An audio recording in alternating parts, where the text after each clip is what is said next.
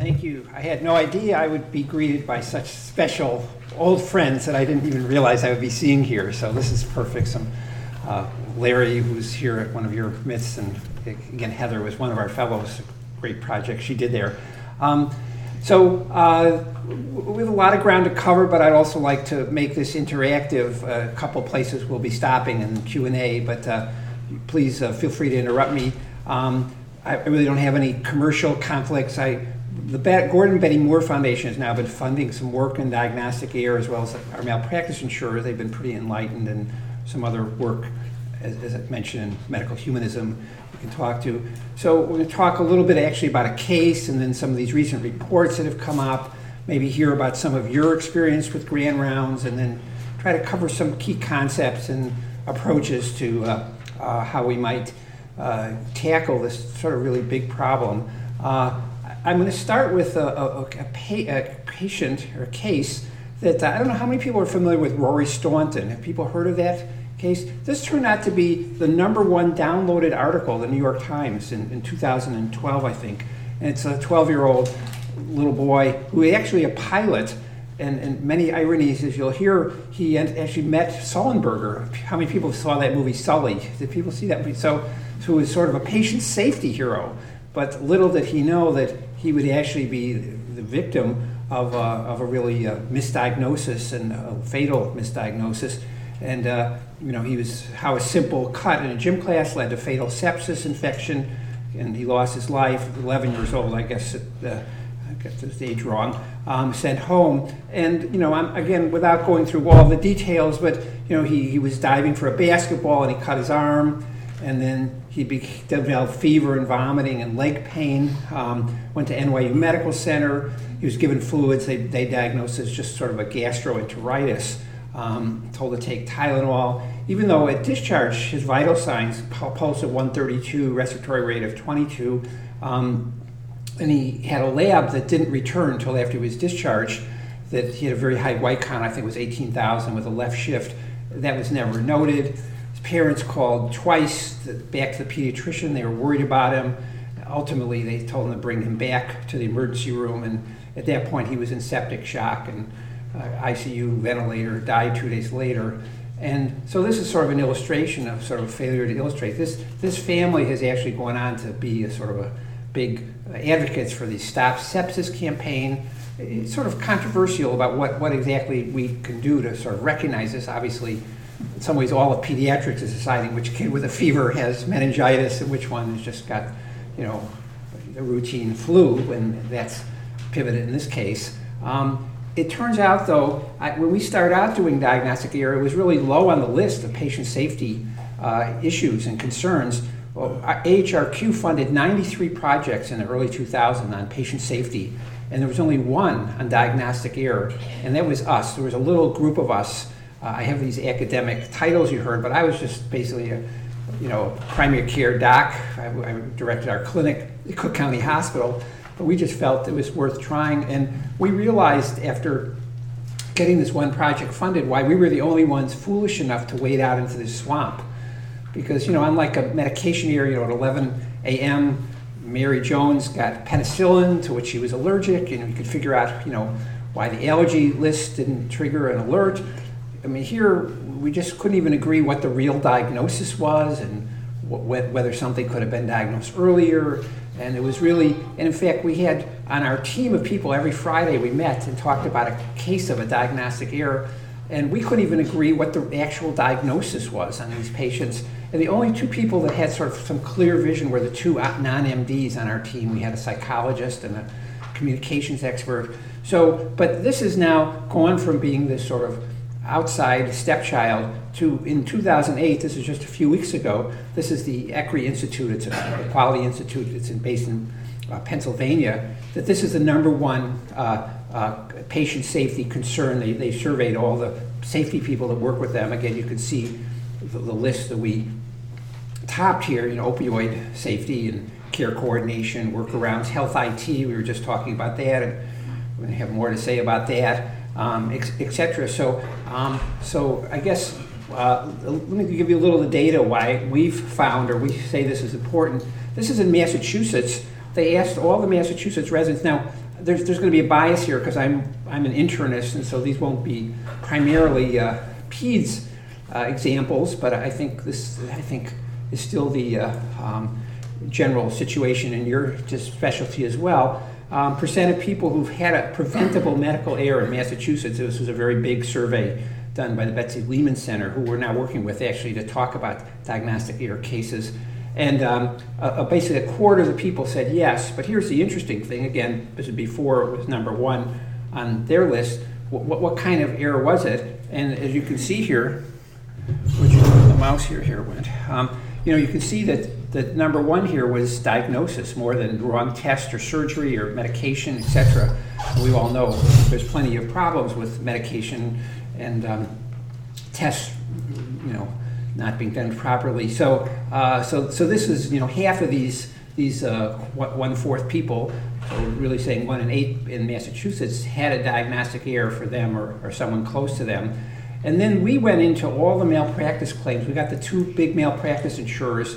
I guess you have a lot of insurers here in Hartford of various sorts, and I'm sure they don't all sit together and share their information. But we got the 2 big malpractice insurers to let us look into their cases, and we found, and we were interested in primary care. So there's roughly 100 cases a year. If you just look down at the bottom here, 100 cases a year of malpractice claims in primary care. Over a 5-year period, 500. But if you look, diagnosis, 400 out of 500.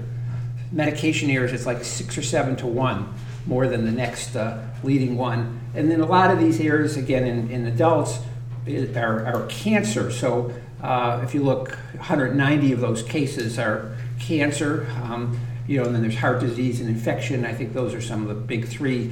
But colorectal, lung, prostate, breast.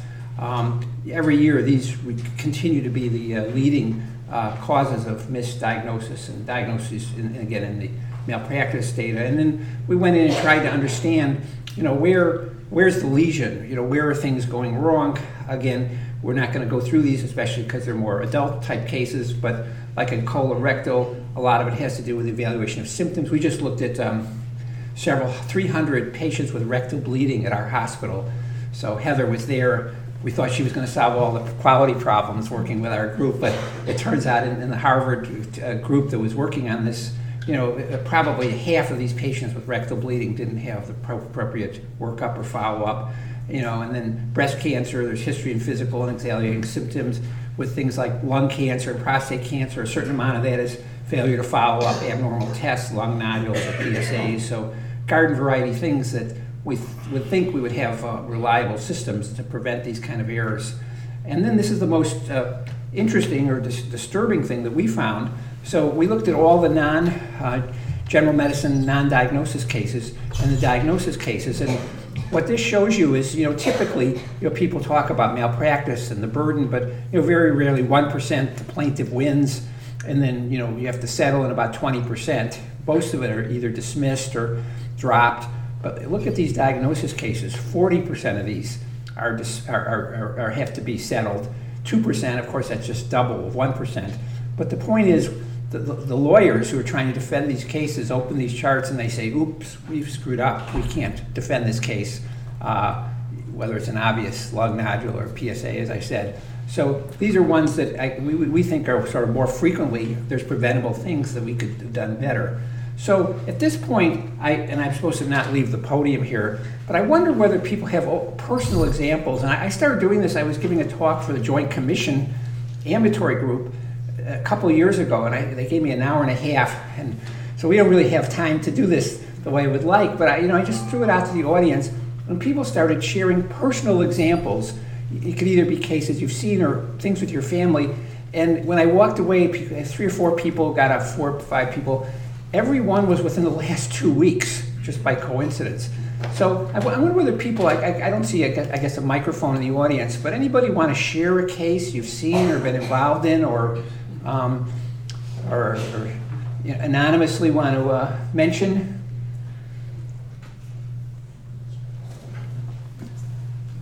Any recent PEDS cases here, or M&Ms? We don't make mistakes here. You don't make mistakes. I'll tell you about, I guess I can't do it right. I'm not supposed to do this. I did this at a grand rounds. In fact, I think I have some slides of the 600 cases we collected. And I said, if you could just take a few minutes, write down 3 cases. And it takes a minute for people to start reflecting. But there was one doctor, this was in Iowa, who sat there like this. I said, do you not have a pen, Dr. So-and-so? No. Well, anything your colleagues, never seen a test result, no, never seen it, older doctor, many years in practice. So so this is sort of an error-free doctor. And I said to myself, I don't think I would want to be that doctor's patient. He's never seen an error, never learned from an error. So hopefully collectively you all are not doing this. So tell me about anything that you might have seen. There's just your family member. Anybody here share anything? Okay, there's two in the back row. So again, there is a mic. So thank you for volunteering. But by the way, the 2 people volunteered, since you're brave, I have a couple of extra music CDs I share with patients and friends and family. So if you come up afterwards, you've just won a door prize of it.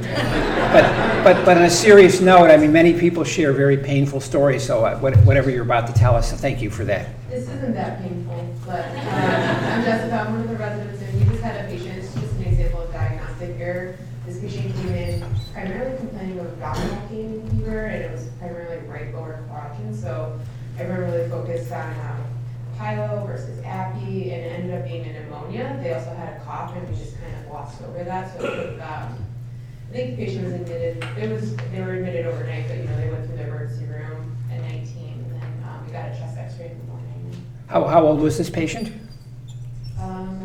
was 6. 6. So Okay. Well, diagnostic. I know this isn't an X-rated lecture, and I'm supposed to stay behind the podium. And actually, what age does pediatrics go up to? Is it 18, or what's the traditional cutoff? It depends on their underlying. All right. Well, I was a sophomore in college, and I'll show you my appendicitis. Everybody see that? And ended up getting a wound infection. So I was a sophomore at Tufts, actually, where you went. I was an undergraduate, and I developed abdominal pain and diarrhea, and they said I had appendicitis, even though I remember questioning it, going to the hospital with this doctor. He says, I've never been wrong. Every appendicitis I've operated has been correct, which actually, in retrospect, tells me that he's really was wrong in even saying that, because there should be a certain rate of negative appendectomy. Well, it turned out I had salmonella food poisoning. So that scar is from salmonella. So you didn't actually go in and intervene on that patient, right? You watched them, and ultimately, how was the correct diagnosis established? Do you remember any more details? The day team noted that they were having a cough and listed and got a chest X-ray in the morning. Yeah. Yeah, so this is, there's sort of this fresh eyes phenomenon, right? So there was a handoff, and in the new group, who is, I'm hopefully getting the story right or filling in what I would imagine, and they sort of retook a history or critically rethought the information, and they were able to kind of revise the diagnosis. Believe it or not, that's the exception rather than the rule. So you get somebody admitted from the emergency room with appendicitis, and you just take the hand off, and then there's sort of a continuation on that diagnosis, right? So people call it premature closure, right, or anchoring on that original diagnosis. And it's happening last night at Brigham, I guarantee you, somebody was admitted with pneumonia that maybe have congestive heart failure, but here's a 82-year-old patient with pneumonia, and you just take the hand off and you get to work treating with antibiotics. So that's an interesting case and a good illustration. We're actually doing better with appendicitis since we're doing imaging. It's interesting. A lot of these imaging things probably haven't changed the misdiagnosis rate, but that's probably one. We've published a series we actually looked at. So I was skeptical that this, the false negatives were still, going to be similar, but there's been improvement in that area. Some people think that's the way we're going to improve diagnosis, is get fancier tests, right? Better tests, do more tests. I have a whole lecture, and we have trying to get this paper published, but I think that's kind of the wrong way to think about it. And many of these diagnosis errors that you saw would not lend themselves to that technology. I heard one more, I saw one more hand, or two more hands. Yeah, almost similar to the NYU case. I had a 17-year-old female present to my office about 7 years ago with diffuse myalgias. She was weak, tired. Her heart rate was about 150, and her blood pressure was about 105, if I recall, over 60. She was hypotensive. Sent her into a local community hospital. They decided that she just needed hydration, and they hydrated her up. Similar to the other case, they got a white count with around 40% bands. Someone looked at it possibly after she was sent home. The following morning, the only way she was able to contact her mother was by cell phone in the adjoining room because she was so weak. We sent her in by ambulance here to Children's, and she was admitted to the PICU with toxic shock and safe. And it was just a clear look at how it's so easy to overlook the vital signs that, we're so into the history, we often forget about those basics. I think that happened at our local community hospital. Yeah. So it's sort of a deja vu of the same case. Clear process errors. You're saying things were overlooked. And sort of the way these things are sort of dealt with is sort of in the malpractice court of law, right? So, do they sue? Did these people sue, or should they have sued, or should they have won? Or what would you say if you were the doctor? Any thoughts on that whole realm? This particular young lady did very well. So I see. So he recovered. I didn't. You didn't tell me the outcome. Aware Yeah. of what went wrong. Yeah. And spoke to the hospital administrators. Yeah. They were very aware. They came forward. Fortunately, the end result was a good outcome for the patient. Yeah. It was a near miss. A near miss. Well, it's a lot to talk about, but it sounds like one of the things that was a good outcome was that the hospital appropriately responded, right? It sounds like they were... They responded and they admitted error. Right.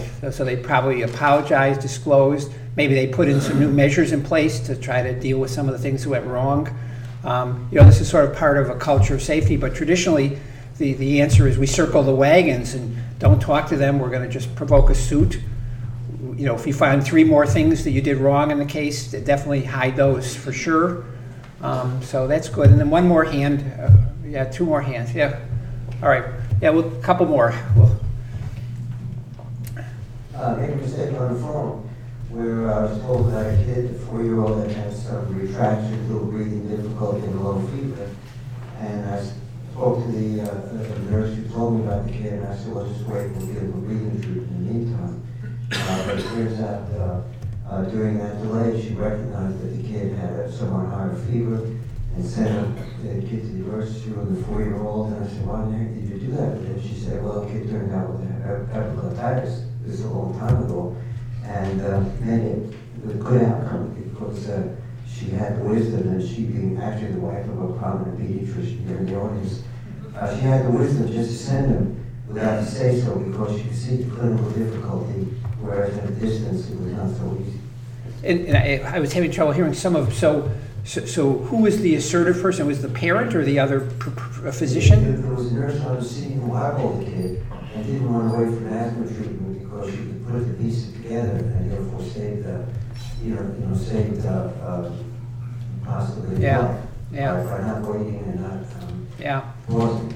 Well, one little thing that I'm distilling, so I spent the weekend in Chicago. There's a group of patients who've suffered serious medical errors related to diagnosis. This is a first for me, this group. They've been coming to this conference, you heard what we founded. We have about 300 people every year. It's actually going to be in New Orleans this year in the fall. Anybody's interested. But patients are starting to come to this conference, and patients are becoming advocates. And every story was, the doctors and the nurses weren't appreciating. I kept saying, my baby is sick. And they say, no, he looks okay. We're giving him hydration. We're going to send him home. We can watch, call back. And these parents, these advocates say, no, you're not listening to me. He doesn't look this way normally. And they were saying, no, he'll get better, it's the flu season or whatever the differential is. So this question about somebody stepping out of their role and advocating is so important, whether it's a nurse in the hierarchy, okay? So that's another part of culture safety. Instead of just saying, I'm the doctor, you're just a dumb nurse, I told you there's nothing wrong with this kid.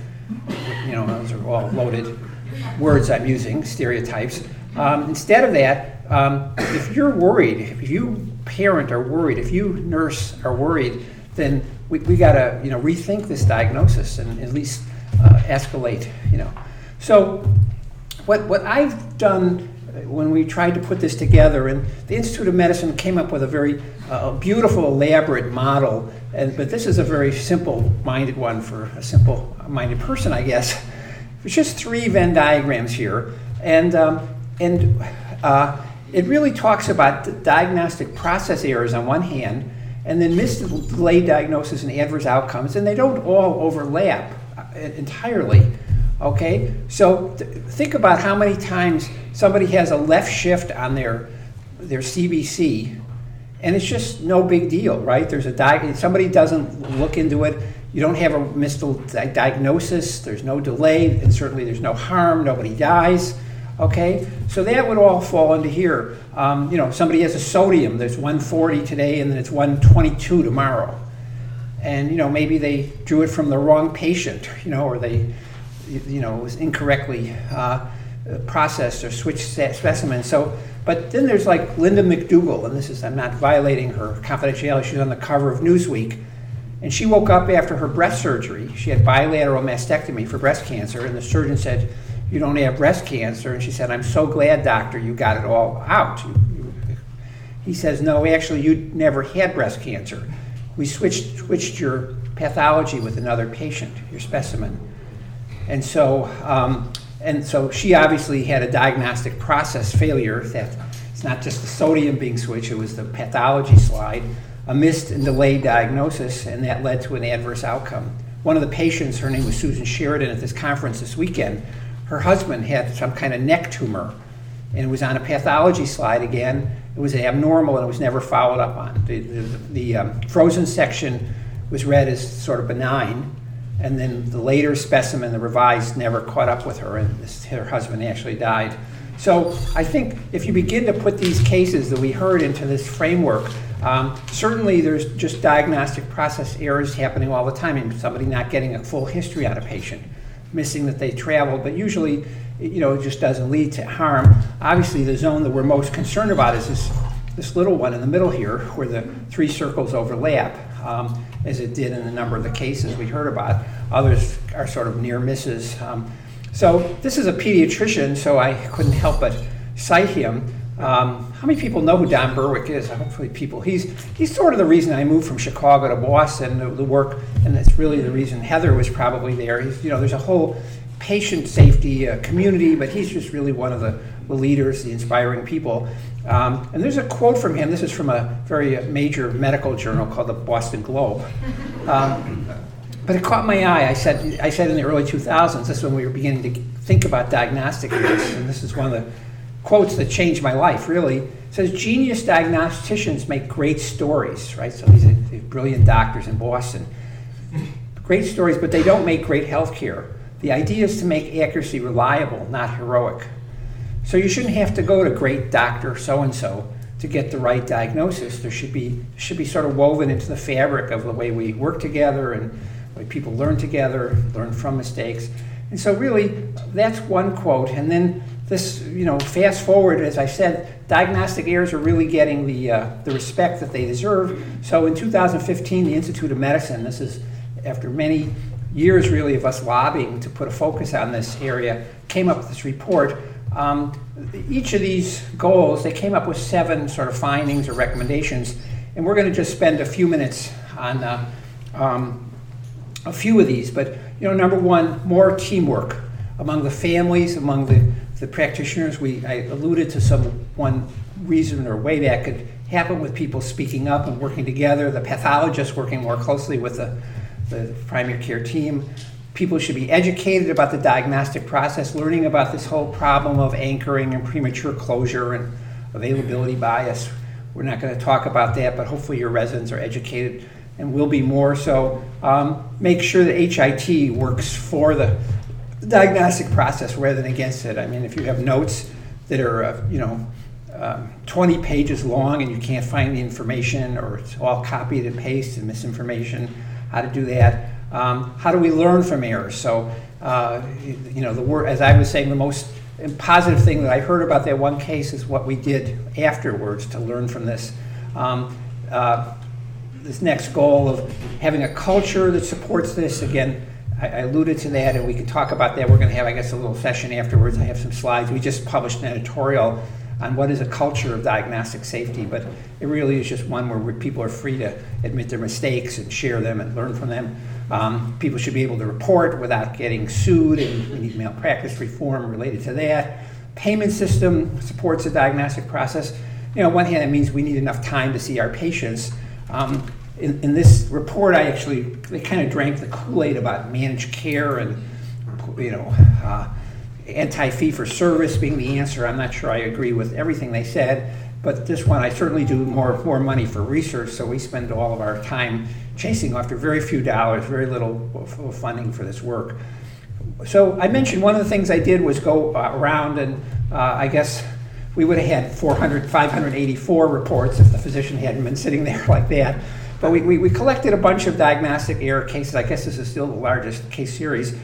And we applied another hero of mine, his name's Lucian Leap, who said safer practice can come about from acknowledging the potential for error and building in error reduction strategies in each stage of clinical practice. So this report, called To Err is Human, Don Berwick and Lucian Leap helped write. And the idea is not you're a bad doctor if you err, but you're just human if you err. It's just normal. People make all sorts of mistakes. If we begin to think about our own lives of forgetting your keys, or I forgot my batteries for this clicker this morning. It's just human that this happens. So what we need to do is just sort of break down the diagnostic process and see what went wrong in each case. And that early project, since we couldn't figure out what was causing these errors, we decided we should at least figure out where they're happening in this diagnostic process. So this is sort of the anatomy, if you want to think about. And so we broke down history and physical test assessment stage, again, hypothesis generation, too much weight or too little weight, and actually just not recognizing the urgency or the complications. So, it's okay if you don't. I didn't know that Rory Staunton, what the organism he had in his bloodstream was. Was it going to be staph or strep or, Pseudomonas? But just recognizing that this is a sick kid that needs to be in the hospital.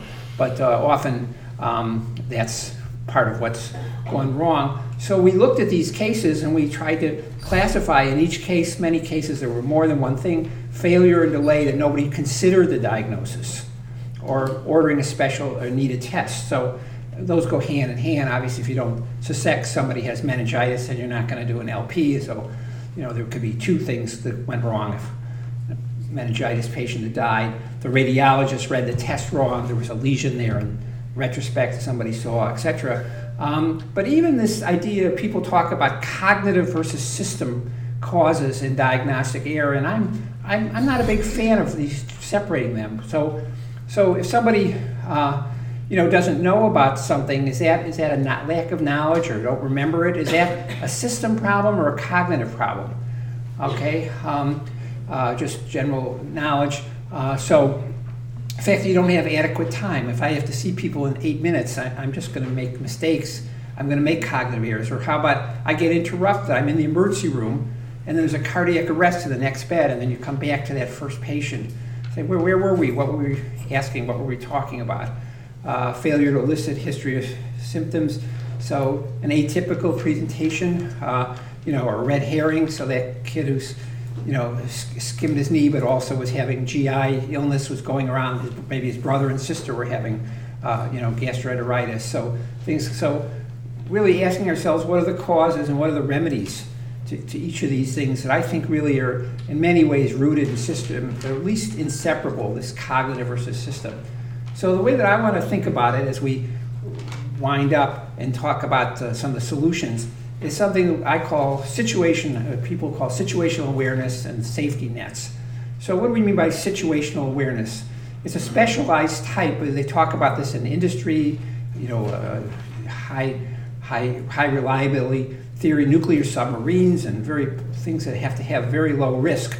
But it's appreciating what would go wrong. People are walking around worrying about things, making failures visible, looking for red flags. So this is a quote: perhaps the most important distinguishing feature of high reliability organizations is their collective preoccupation with the possibility of failure. So they're always worried about things that go wrong. They expect to make errors. Not that you're a bad doctor if you make errors. You expect to make errors and train your workforce to recognize and recover them. They continually rehearse familiar scenarios of failure and strive hard to imagine novel ones. Instead of isolating failures, they generalize them. Instead of making local repairs, they look for system reforms. So each of those, there's a lot of baggage that's really wisdom that I would really... So here's Sullenberger. This was Rory Staunton's hero, okay, who unfortunately died. So this was this U.S. Airlines plane that crashed, that had to have an emergency landing in the Hudson River, and it turns out it was the first water landing of a commercial air jet in U.S. history, and every single passenger was saved. It was just within seconds or minutes, this thing sunk, and they got everybody out safely. It turns out that morning, that before they took off, they rehearsed what to do with a water landing.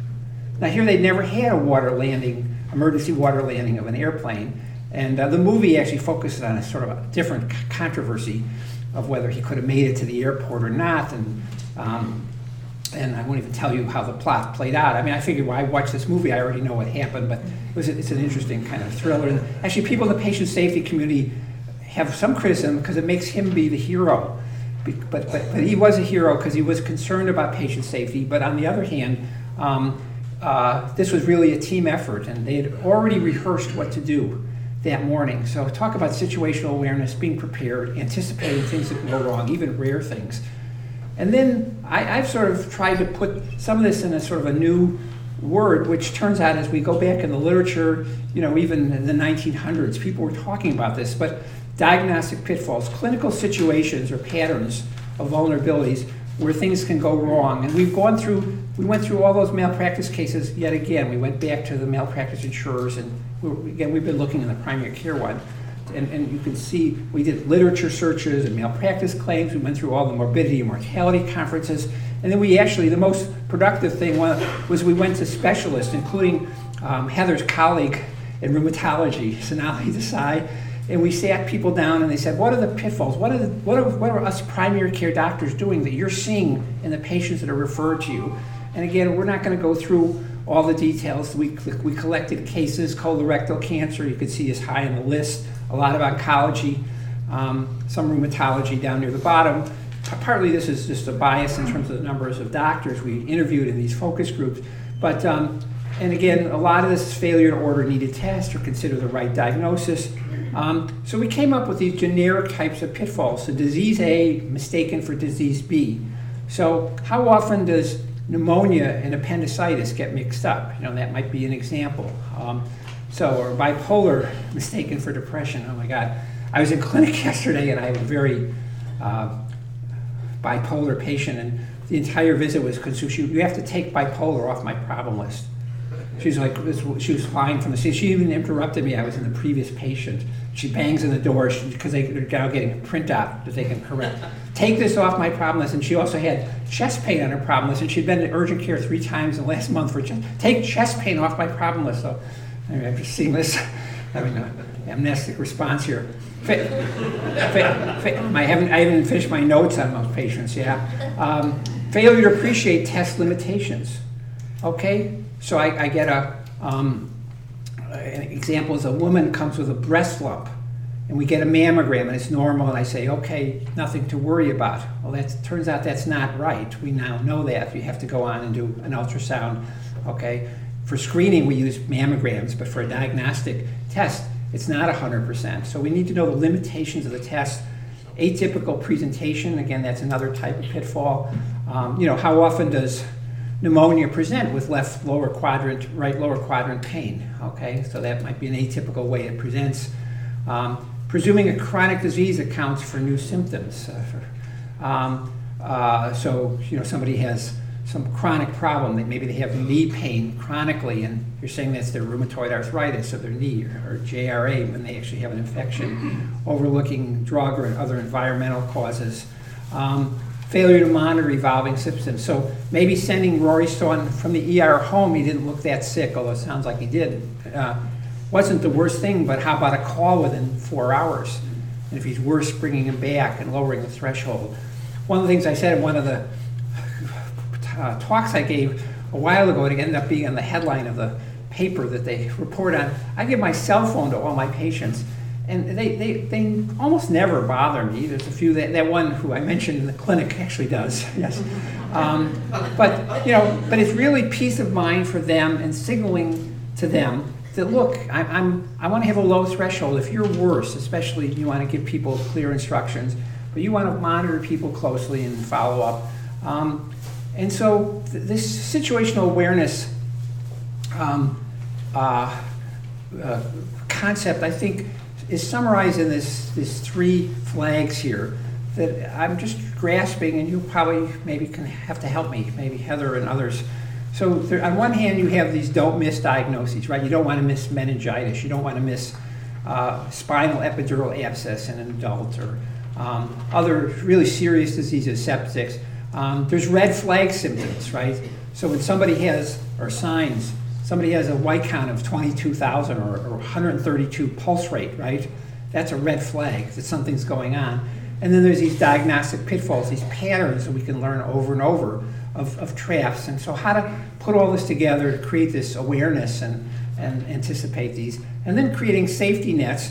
And so how can we create ways of, again, hardwiring this feedback, recognizing the risks, and again, how can we use HIT to help us? So we're trying to, everybody is at hospital, I'm sure, is trying to use results management, to ways where you don't have to remember to follow up results on Post-its or manually. Right now, I think there's still a lot to be done, but we've tried to look into what health information technologies can help us rather than hurt us. And I would say right now it's more in the hurting us, distracting, things getting lost, but things such as tools that can assist in information gathering. So patients can put histories online before the visit, so you have this in front of you. Cognition facilitated by enhanced organization and display of the information. So the simplest thing was just a flow sheet where the abnormals are in red, or just something where the concerns don't get buried in the way that the information is organized. You have these big medical records. We had a case from Brigham. Somebody had a splenectomy. Okay, that was Tejal Gandhi's patient that she wrote up in New England Journal. And somebody had a splenectomy and they ended up dying of pneumococcal sepsis. They never got a pneumococcal vaccine. They came in sick. It wasn't recognized. That wasn't in the problem list. It just got buried. There was no way of reminding somebody that that person was at risk. Aids to generation of differential diagnosis. Now, how many people know about Isabel? Do you know what Isabel is? Because this is pediatrics in its origin. So Isabel was the daughter of the founder of this differential diagnosis program. And if you go online, and actually a lot of the hospitals have bought this program, and I'm still not sure how I think we can best use this, but it's pretty interesting and cool, and actually they incorporated this sort of don't miss diagnosis. That was one of my suggestions for it.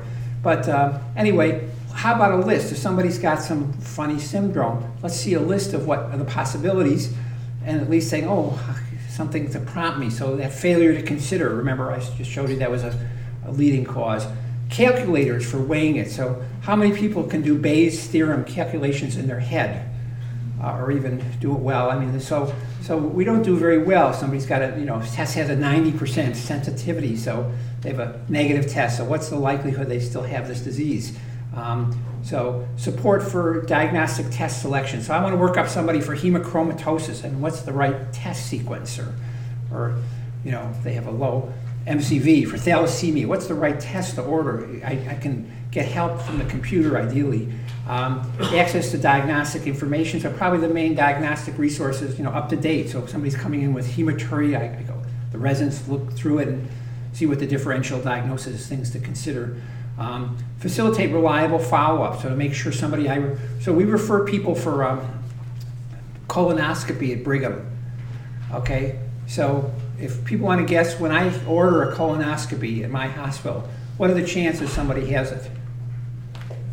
Let's hear some numbers. 20%. 20%, an 80% failure rate? No, how many people go to take the test? after Yeah, you order? actually, I order the test. I've just talked to the person. I say, you need it? They say, yes, I'll go. I hit the button, and you're saying 80% of them don't get the test. Am I not hitting the button hard enough? What's the problem? What, any other guesses? 50. 50. Who said that? Okay, you could get a CD too. That's the right answer. Okay, but it's a shocking right I've answer. had 5. Huh? No, 50% is the right. So I mean, what do you do? I mean, you can imagine if 50% of the cars that came off the assembly line had a defect in it, right? I mean, it's a 50% failure rate in me ordering colonoscopies. And you know, again, you guys don't take care of adults, but probably some of you actually have gone for colonoscopies yourself, and parents. You know, between the prep and the scheduling and the getting a ride there. So there's all these balls dropping, okay? And so, but we need some tools to make sure that people are reliably followed up, you know, especially if they have rectal bleeding, especially if they have a family history of colon cancer. This just happened to one of my patients. So balls drop. So we need ways of just ensuring, or even just reminding me that the patient needed tools to alert about screening. We're down here. Facilitate diagnostic collaboration. So I see a weird rash, I should be able to push a button and a dermatologist could come on the screen and tell me what to worry about. Now, right now, the current thing is no, send the patient to me, no malpractice liability, this is a curbside, video consult, but we need to kind of change that to figure out how to get that kind of collaboration in real time. And then systems that actually give us feedback and we can learn from. Clinical documentation, we sort of thought of that as that's sort of the paperwork you do after the job is done, right? But, and we're doing this for the malpractice insurers. But I want to change this. We want to think about it. It's a canvas for your assessment. That's what the CYA should stand for, So we're really thinking out loud. So the next person come along and say, you dummy, Gordy, you didn't even think that this could be endocarditis, but at least it's clear to me and actually the patients. The patients are reading these notes, and they should be able to read them and see. We should have our differential diagnosis. So it's not just one thing, but what we're considering and how to weigh this, what's the etiology and the urgency, as I said. How certain are you? I think this person has appendicitis, but it's not a typical case. I'm not so sure. We're going to get some consults, or I'm going to just think about it or watch the person. So if we could get this and use this as a way of sort of thinking out loud and sharing this. Of course, if this is buried at the bottom of a big note, you can't even find it. At least it's legible nowadays, or hopefully. But still, we have a ways to go to have the EMR use this. So I think I'm going to stop. Well, here's one more thing. So this is Isabel. I mentioned that. So this is integrated into Cerner. I think you have Epic here. Is that what I learned, or no? But Cerner is a very big system in a lot of children's hospitals. Our children's hospital has Cerner. And as I'm typing the note, it says patient. Here's a patient, 20-year-old, so it's almost pediatric, female with target-shaped rash, eschar, and nausea. Over here on the right, there's a differential diagnosis being generated automatically. And, are any of these right? Or, is this appendicitis, or is this Lyme disease? But at least it could sort of help you think about the list. And there's that red flag that I guess I'm responsible for it. They said they put it for the don't miss ones. But anyway, this is actually live in some of these EMRs now. And I guess the last thing I'll talk about is closing the loop.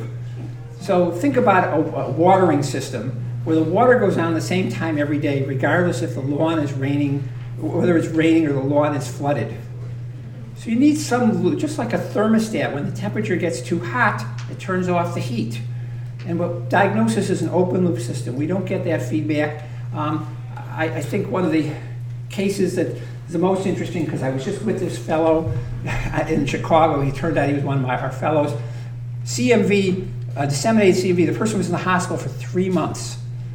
And so we went back to 32, and they had an autopsy. They didn't know what the diagnosis was until the autopsy. And we went back, and we can't blame people for missing this diagnosis necessarily. We went back to 32 people who cared for this person, not like somebody who did Tylenol once in the middle of the night for a fever, but they were the resident who took care of that patient for the full month. They were the ID fellow who followed that patient for a full rotation. And we said, how many of you heard that Mr. So-and-so had disseminated CMV? 7 out of 32 had learned that. So all those people, there was no learning involved in caring for that case. In fact, some of them were sure the person had TB, and they never was proved. So they didn't really learn anything from what was going on. So we've done some outreach calls with IVR outreach, a lot of challenges in doing feedback. I'm trying to wrap up quickly because I want to get to some Q&A. So in summary, how to improve diagnosis. We want to harness HIT in a good way, especially clinical documentation, test follow-up, working with patients as partners to post-produce diagnosis, obviously patients, parents. So we need to be listening, we need to be working together, we need to be admitting our uncertainty and saying, I'm really not sure, let's figure out together, let's watch this patient. Learning from our mistakes, safer mechanisms, more open forum. People didn't even feel immediately comfortable here raising their hand, but hopefully we can make that safety of culture here, and then becoming more skilled in dealing with uncertainty, because it's really ubiquitous in terms of how we communicate and work with that. And then there's a role for patients. So, as I said, I was just with the patients this weekend. Nothing about us without us is for us. So this is sort of a nice place to end, thinking about the patient's importance. So let's do some Q&A. We still have about 5 more minutes. Thanks.